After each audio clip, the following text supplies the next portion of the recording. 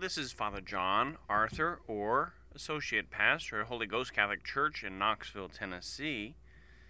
In our last program, we went over the sacrament of the Most Holy Eucharist in the Catechism of the Catholic Church. Today, in our next programs, we'll go over the sacrament of penance in the Catechism of the Catholic Church. The night of Easter, the Lord Jesus showed himself to his apostles and said to them, "Receive the Holy Spirit. Those to whom you remit sins, they have them remitted.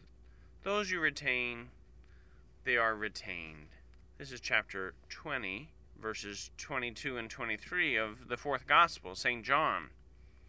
So the Catechism begins its presentation on this sacrament of penance by quoting the sacred Scripture, the Holy Word of God. "Whose sins you remit, they are remitted. Whose sins you retain, they are retained." To whom was he speaking? To the apostles. Who were their successors? The bishops. Who helped the bishops? The priest. The night of Easter, the Lord Jesus showed himself to his apostles and said to them, "Receive the Holy Spirit." Was it only for the first generation of Christians during the lives of the apostles that the forgiveness of sins, the remittance or the retention of sins was to occur? Or was this foundational? Was this part of the very constitution, the fabric, the makeup of the Holy Church of God? The Catholic Church believes it's foundational. The pardon, the forgiveness of sins committed after baptism, is granted by a proper sacrament called the sacrament of conversion, confession, of penance, or reconciliation. Here we have 4 different names for the same reality. Just like we call the Eucharist, the sacrament of the altar, the sacrifice of the Mass, Holy Communion, the Lord's Supper. So many different names showing the different facets of the same reality. This comes to mind when I recall what my father would call my mother. Honey, lovey, dear, sweetie. He'd even use her proper name. Same person, different aspects. A sacrament of conversion. Why? Because conversion is not a once and it's over kind of thing. Oh, sure, there is the initial conversion, the kerygma, the first proclamation of the faith. But please God, we're growing in faith. Please God, we're more and more converted towards the Lord. The sacrament is also called the sacrament of confession because by confession we admit what we have done. We confess our sins. But the word confession also has connotations of professing our faith. The creed, another name for it, is a confession of faith. And so when we make a good confession, when we go to the sacrament of penance, sacrament of confession, we confess not only the justice of God, the Lord Jesus will come to judge the living and the dead, but we also confess our faith in the mercy of the Lord who forgives us when we are sorry. The sacrament is called the sacrament of penance because we're assigned a work to do. Christ the Lord, he has done everything by his death and resurrection to save us, but he does call for our cooperation. And our confession of faith, our confession of our sins, these are good works, but so too a further work, a giving of alms, a praying of prayer, a time of fasting. When Mother Church would call the sacrament of penance, the sacrament of confession, the sacrament of conversion, the sacrament of reconciliation, it's because we are reconciled not only with Almighty God, we are reconciled not only with Mother Church, whom we've wounded by our sins, we're also reconciled with ourselves, whom we've wounded by our sins. And if we're reconciled with God and with Mother Church and with ourselves, please God, it's also an incentive for us to be reconciled with one another. Whoever sins wounds the honor of God and his love, his proper dignity, the proper dignity of man called to be sons of God, and the spiritual well-being of the Church, which each Christian is to be a living stone. So when we sin, nobody's getting hurt. Well, we offend the good God who made us to do good, who made us to his image. Every sin dishonors God, who calls us to holiness, to be saints. Whenever we sin, we wound the love of God, who created us in love and redeemed us in love. We wound our proper dignity, abusing our free will, a gift given us by God. Our sins, even those done in private and in our thoughts. This wounds the spiritual well-being of the church, which is called to be a communion of saints. Each of us living stones. This reminds us not only of the temple in Jerusalem, which was built magnificently out of stone, like our beautiful Holy Ghost church here, but the church has living stones, and those are the people, the saints of today, please God, even as we celebrate the saints of old. We are those living stones when we live by God's grace, when we reject sin and Satan in our lives, and when we embrace the gospel and live accordingly. In the eyes of faith, no evil is more grave than sin, and nothing has worse consequences for sinners themselves, for the church, or for the entire world. This is a very dramatic teaching we find in the Catechism of the Catholic Church. In the eyes of faith, no evil is more grave than sin. What's the worst thing you can think of? Imagine being blind. Imagine being deaf. Imagine dying too young. Imagine mass ignorance. Imagine mass poverty. Imagine the worst thing in the world. And sin is worse. In the eyes of faith, and we believe that Jesus is Lord, why did the Lord Jesus suffer and die? For my sins and yours, for those of all times and all places, all peoples. In the eyes of faith, no evil is more grave than sin, and nothing has worse consequences for sinners themselves. What are the eternal consequences of unrepented mortal sin? I go to hell for all eternity. That's a bad consequence. And nothing has worse consequences for sinners themselves, for the church, and for the entire world. Because if the church is full of unrepentant sinners, that pulls us down. And if the world is full of unrepentant sinners, wow, it's not a very nice climate. So many people, rightly so, are concerned with the environment. Oh, no pollution. Well, sin is pollution. I don't want pollution in my body. I don't want pollution in my neighborhood. So let us all hear the cry of the gospel and embrace it and live it. And then it's not a bad consequence, but a good consequence, the conversion of the world, beginning with each of us and all of us together. Returning to communion with God after having fallen by sin is a movement born of the grace of God. Only the grace of God can change our hearts. We can dispose ourselves, we can encourage others to this disposition, but it's the grace of conversion. It's a gift of God. God who is full of mercy. God who is concerned for the salvation of each and all of us. We can ask this precious gift for ourselves. God, give it to me. Give me the conversion of heart I need. And we can ask this precious gift for another. God, convert my neighbor, my brother, my sister, my mother, my father, my co-worker, my boss, my employee. God, change our hearts. The movement of the return to God, called conversion and repentance, implies sorrow. I'm sorry I've sinned, God. An aversion or a hatred regarding the sins committed, and the firm purpose not to sin in the future, which is only possible by the grace of God. God gives the grace.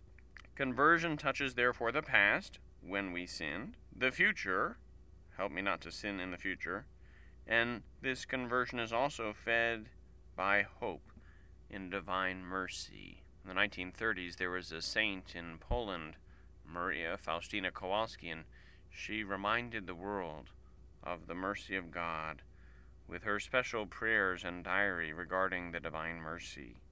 Jesus, I trust in you. That's the motto of the third Bishop of Knoxville.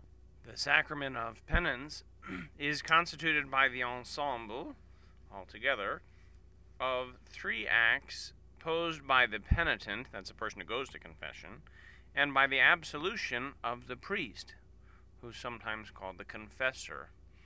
So the person who makes the confession, and priests go to confession too, they're called the penitents, and the priest who grants the absolution, even if he's just a bishop, is called a confessor. The acts of the penitent are repentance, confession or manifestation of sins to a priest, and the purpose to accomplish reparation and the works of reparation. We will go over those three acts of the penitent.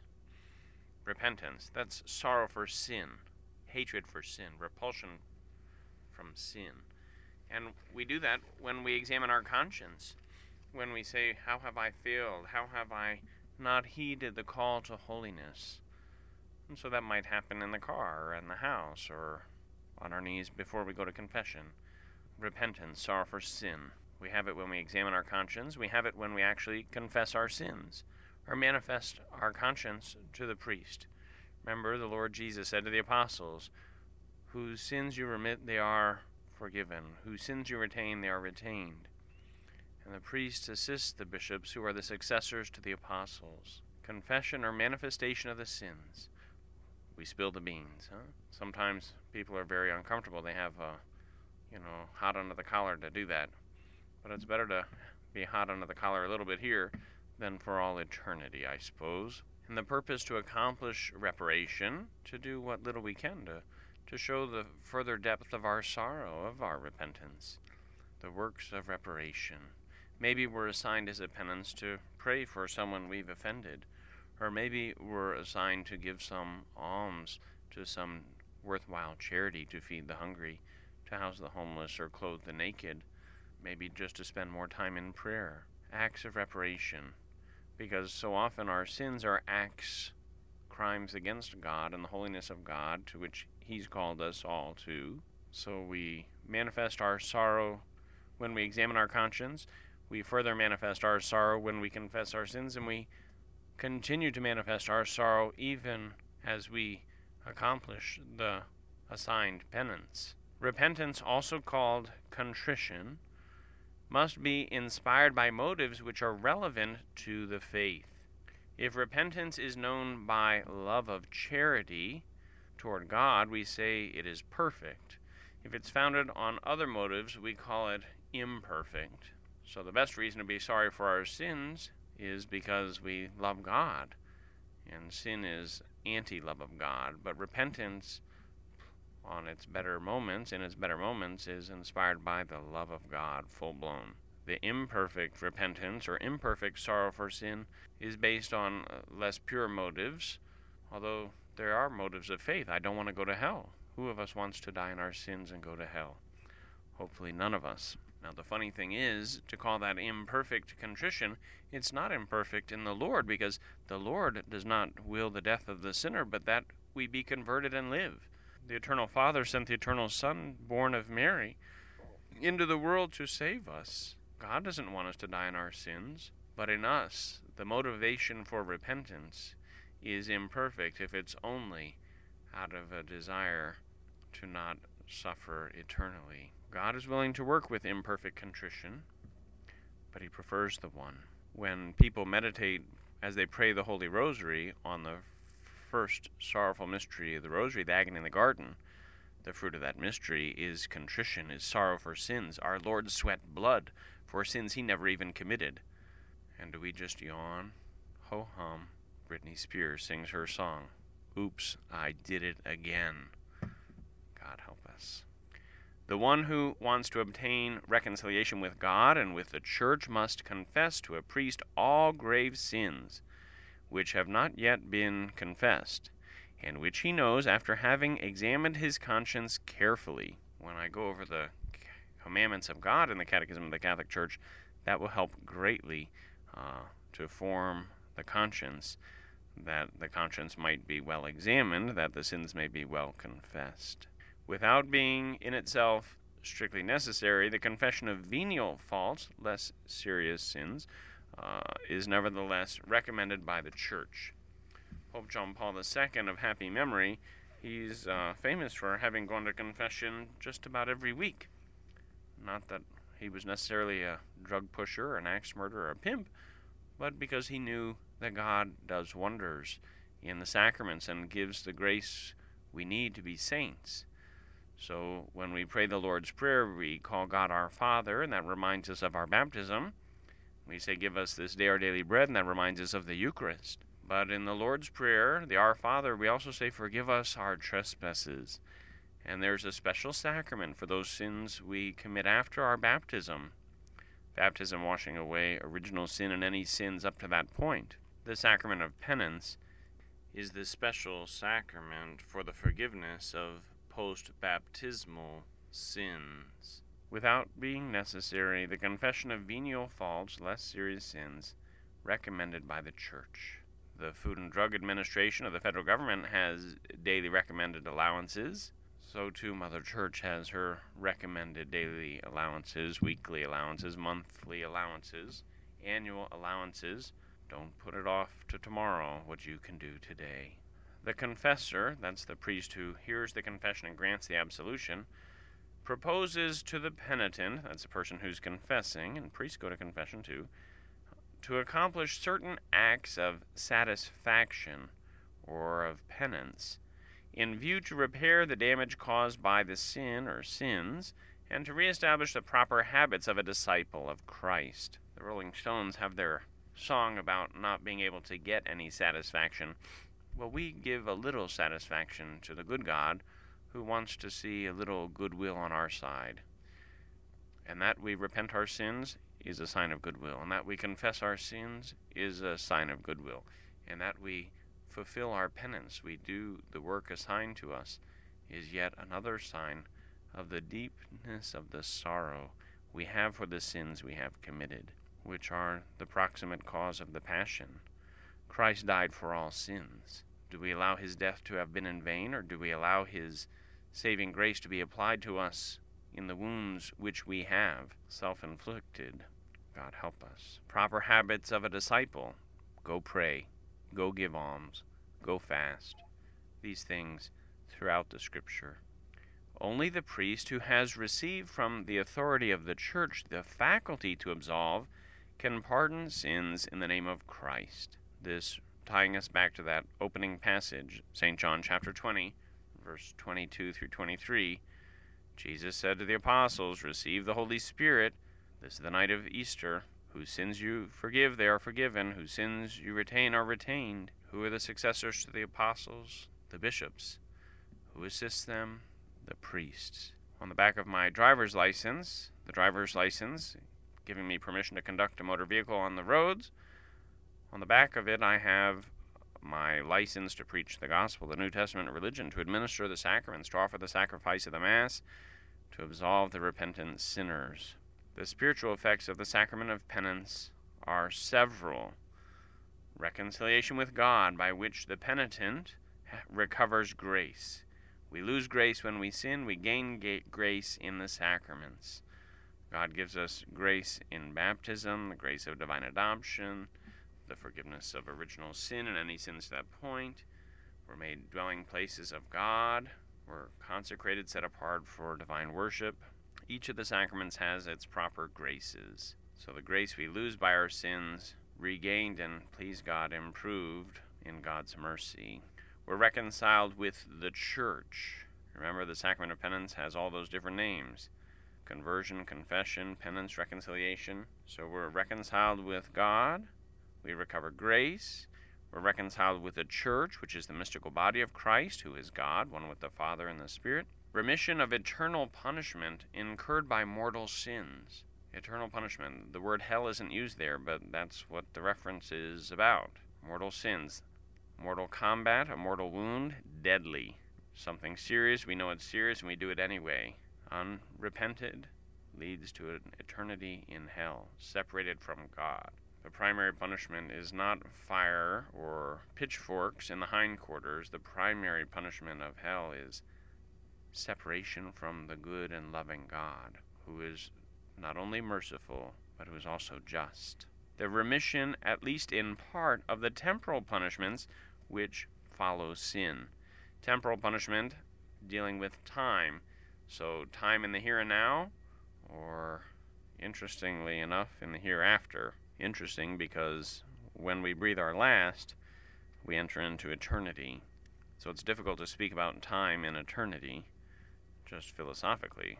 King David suffered temporal punishments for some of his sins, the death of his firstborn, having been chased around by his son. Moses, not able to enter into the promised land, suffered a temporal punishment for his sins, having struck the rock twice. Remember his killing of the Egyptian, hiding him in the sand. Temporal punishments in the here and now, or in the hereafter, in that state we call purgatory. Peace and serenity of conscience and spiritual consolation. This is one of the spiritual effects of the sacrament of penance, the most favorite, I think, of so many people. Why do people go to confession? Not only to get right with God, not only to receive the grace which we need to be saints. Who doesn't want peace of conscience, serenity of conscience? Who does not want to be consoled spiritually? To hear those beautiful words, those loving words, go and sin no more. Your sins have been forgiven. Reality therapy, if you like. And the last of the spiritual effects given in the Catechism of the Catholic Church here regarding the sacrament of penance is an increase of spiritual strength for Christian combat. So we're fighting a battle here against sin in our lives and in the world. We're fighting a battle here against Satan, the father of lies and the prince of darkness. We're fighting with the Lord, on his side, under his banner, and the Lord strengthens us. And in him we conquer. He who overcame the cross and the grave, sin and death. We allow him to overcome those things in us too, by our good confession. Individual and integral confession of grave sins, followed by absolution, remains the only ordinary means for reconciliation with God and with the Church. When the Catechism here uses the word individual, it's not the general confession we have at the beginning of Mass. Lord have mercy, Christ have mercy, Lord have mercy, the penitential rite, the sprinkling of holy water, the penitential rite. I confess to Almighty God, the penitential rite. That is a communal confession of sins, and it's not specific to whether it's a grave sin or a less serious sin, whether there was a full consent of the will or not. Individual, each one of us, after our baptism, once we've reached the age of reason, give or take a week, about 7. Integral, that means complete, not withholding anything. If I go to confession with 3 sins and only confess 2 because I'm embarrassed, I walk out with 4, the 3 I walked in with, plus the sin of a sacrilegious confession. Make a clean break. The absolution is the prayer the priest prays. I can speak it now over the radio, and it's not administering the absolution to anybody, but it's a beautiful prayer to hear. God, the Father of mercies, through the death and resurrection of his Son, has reconciled the world to himself, and sent the Holy Spirit among us for the forgiveness of sins. Through the ministry of the Church, may God give you pardon and peace. And I absolve you from your sins in the name of the Father, and of the Son, and of the Holy Spirit. Amen. This prayer of absolution is a laborious baptism. Laborious because so often we're baptized in our youth, in our infancy, and it's very easy. No sweat off our back. But when we come to confession, we know the depth of our sorrows and the depths of our sins, and we have to face the facts. Not only the love and mercy of God, but his justice. The sacrament of penance, the sacrament of confession, the ordinary means, the only ordinary means for reconciliation with God and with the Church. It's very serious. By indulgences, the faithful can obtain for themselves and also for the souls in purgatory the remission of temporal punishments which follow from sins. There's a great misunderstanding about just what an indulgence is. When the Catechism uses the phrase temporal punishment, again, this is a reference to purgatory and the afterlife, or temporal punishments in the here and now in time. The caricature of indulgences is that, it's permission to go sin, and that's anything but the truth. the indulgenced acts to go pray these prayers, to do this good work.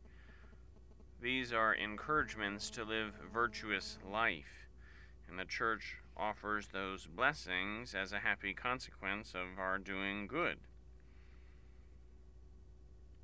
There's a whole book, even, I think in its 4th edition now, called the Handbook of Indulgences. The attacks made against Catholics, oh, you're selling indulgences. Well, never in my lifetime bought or sold. There's a special sin called simony, coming from the Acts of the Apostles, when the magician Simon Magus attempted to buy what was holy, the power he witnessed in the apostles when they did miracles by the holy name of Jesus. One who would attempt to sell an indulgence, one who would attempt to buy an indulgence, the remission of temporal punishments entirely or partially, would be guilty of the sin of simony, and God forbid one die in serious sin, one goes to hell. So, the reason the Church offers these indulgenced acts, to pray your rosary out loud with others, meditating on the mysteries of salvation, the death, the resurrection, the incarnation of the Lord, to read the sacred scripture where those same mysteries are presented and prefigured, to bless oneself with holy water. All of these different indulgenced acts offered as an incentive to do good, to be holy, to conform ourselves with the holy will, the plan of God. When the indulgences are obtained for the souls in purgatory, there are special ones which come to mind, especially during the month of November, the month of the poor souls in purgatory, visiting the graves, praying the De Profundis, out of the depths I cry to you, O Lord, praying the prayer, eternal rest grant unto them, O Lord, and let perpetual light shine upon them. May they rest in peace, Amen. May their souls and the souls of the faithful departed, the mercy of God, rest in peace, Amen. These are prayers which the Church encourages, recommends to us, that we might grow in virtue, that we might forsake sin, that we might help others through our communion in prayer. The saints in heaven and those of us still on the face of the earth, we're in a position to aid those who are still waiting to be fully purified before they would enter the presence of the all-holy God, Almighty God in heaven. Those souls who await their liberation in purgatory, they are well assured of blessed eternity on high, and we can do our part to help them. Until next time, when we will continue our presentation on the Sacrament of Penance, God bless you.